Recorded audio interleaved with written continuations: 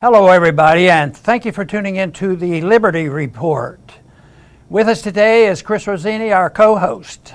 Hello, Dr. Paul. Good morning. Great to be with you. Very good.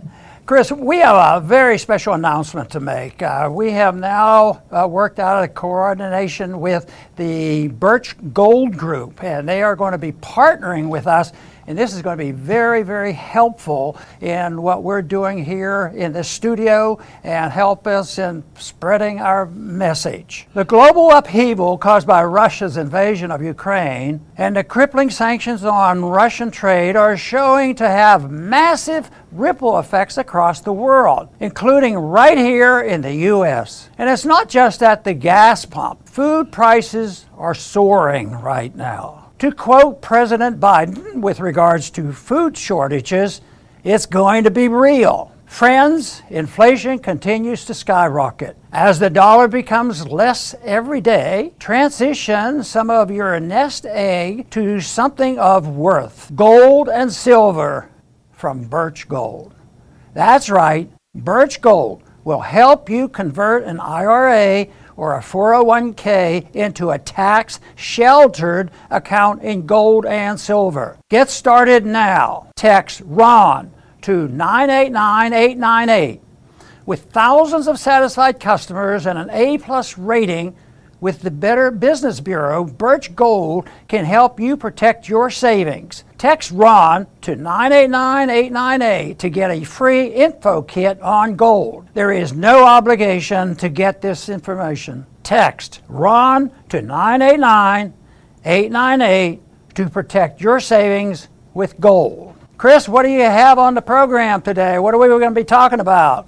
Well, Dr. Paul, we are wondering, is the government going to make things worse like they did with COVID, where their reaction was much worse than the virus itself? And that's usually the case. Government reactions are always worse than the problem. And the usual, the reason why is because money and power are involved with government, and there's never enough money or power for those people who desire such things.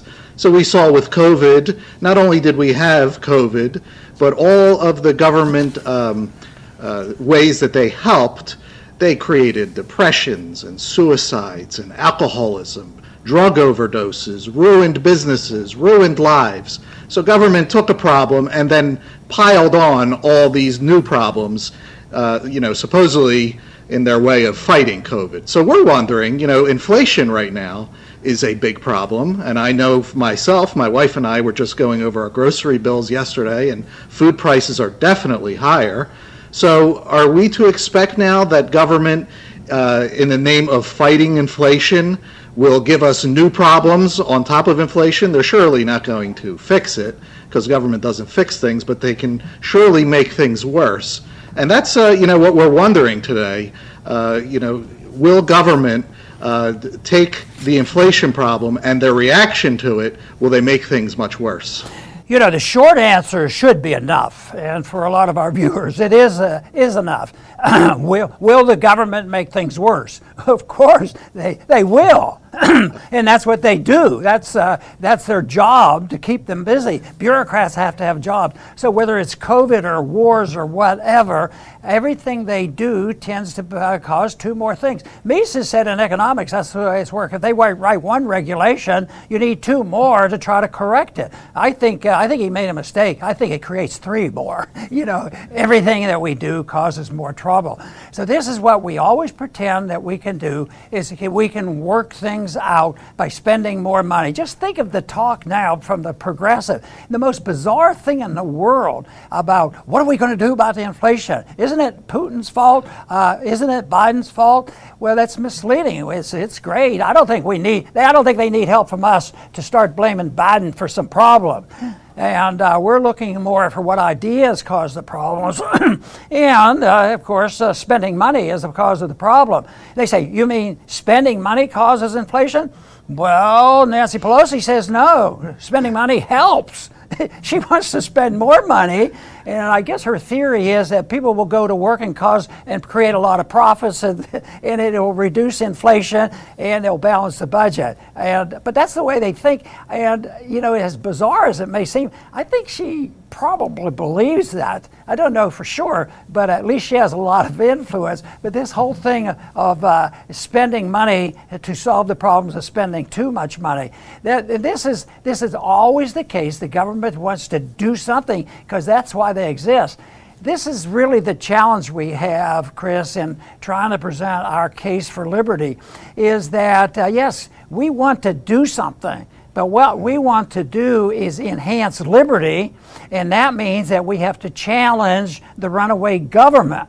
And then we have to change some viewpoints too, because the natural tendency with the understanding of what's going on in the economy is that when people go to the stores right now, since we've basically everybody's had the same bad education economics, they go to the store and they say, prices are up, but I don't have enough money. Oh, okay, I know my congressman. I'll put some pressure on him to send us more money. Just think how much money was created at the beginning of COVID. That was going to be the solution. Trillions of dollars. And even in 2008, when that recession started, and really, that QE that started then is continuing, but it's all just creation. It used to be millions, it used to be billions. Now it's into the trillions of dollars they create. And then they say, I wonder where the inflation comes from.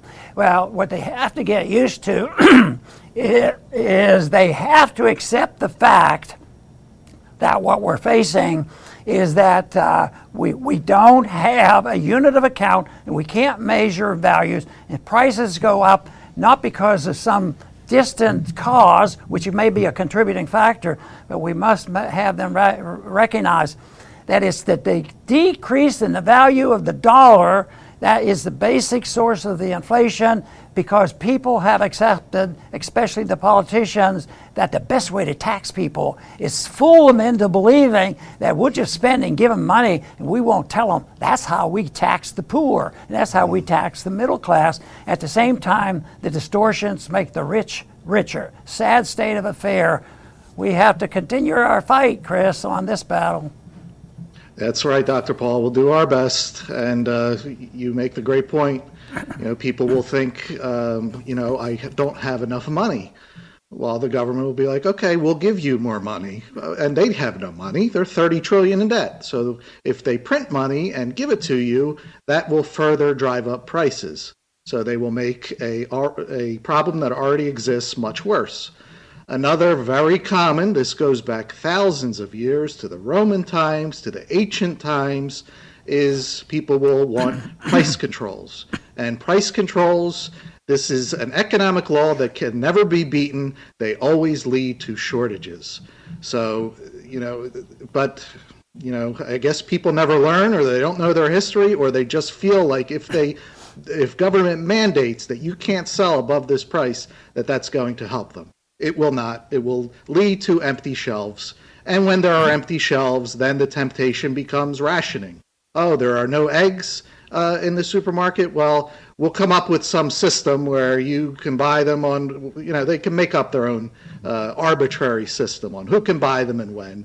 And what concerns me is what we just went through with COVID, where there's no laws, there's just arbitrary mandates. One day they just come out and say, you put this cloth on your face, you have to. Doesn't matter if it works, doesn't work, you have to put it on your face. Or they lock you in your house, you stay in your house, you can't go to work. Or if you do go out, you have to stay 6 feet, not 5 feet or 10 feet, but 6 feet away from other people. All of this was done just arbitrarily by mandates, and that worries me too with inflation. What kind of mandates will they cook up, to deal with inflation that they caused that will simply just make things worse? Unless people start learning basic economics, and we're doing our best to get the ideas out there, hopefully, things will improve. Very, very good. you're talking about what the government does to trick people into it and deceive them. But the one trick that they use that the people don't realize, because you can't fool the people all the time over everything, because the markets get fooled at times. But the one trick they use is what they call, the term stagflation. The economy slows down and the prices still go up. Why is it cause that? And they say, we can't explain it. Well, it's easily explained with Austrian economics. But I'm thinking about the shrink inflation. Make things smaller. I think most people now who do grocery shopping knows that there's not as much stuff in this box again. The cereal boxes are smaller, the bread is smaller, and this sort of thing. And so it's a form of fraud as far as I'm concerned. And I was thinking back. I don't know whether it exists. Maybe someplace in the United States they still do it, because I don't want to pick on bakers. But when I was a kid, we delivered milk to a bakery, and we always ended up buying a dozen donuts. And I can remember going in, and I always thought it was neat. Am I going to get a baker's dozen? And that's 13. You get a little bonus. That's when things are going well, and they do this. And now you don't have Baker's Donuts anymore. What they do, it isn't shrink inflation, it's the expansion of the hole in the donut. They expand the hole, so there's less there, and it's all deception. So that's donut economy to talk about, because that doesn't change anything if you don't hone in on the relative importance of spending and deficits and all. People say, conservatives say, well, spending too much money and that'll cause inflation. It's all related, but you always have to go back to the deception of taxing people with the devaluation of the currency and using this as a manipulation. That's what you have to hone in on, because yes, the spending is the incentive, but back one step further, it's who wants the spending. Well, right now everybody does. Do you think the military-industrial complex are going to step forth? You know what, folks?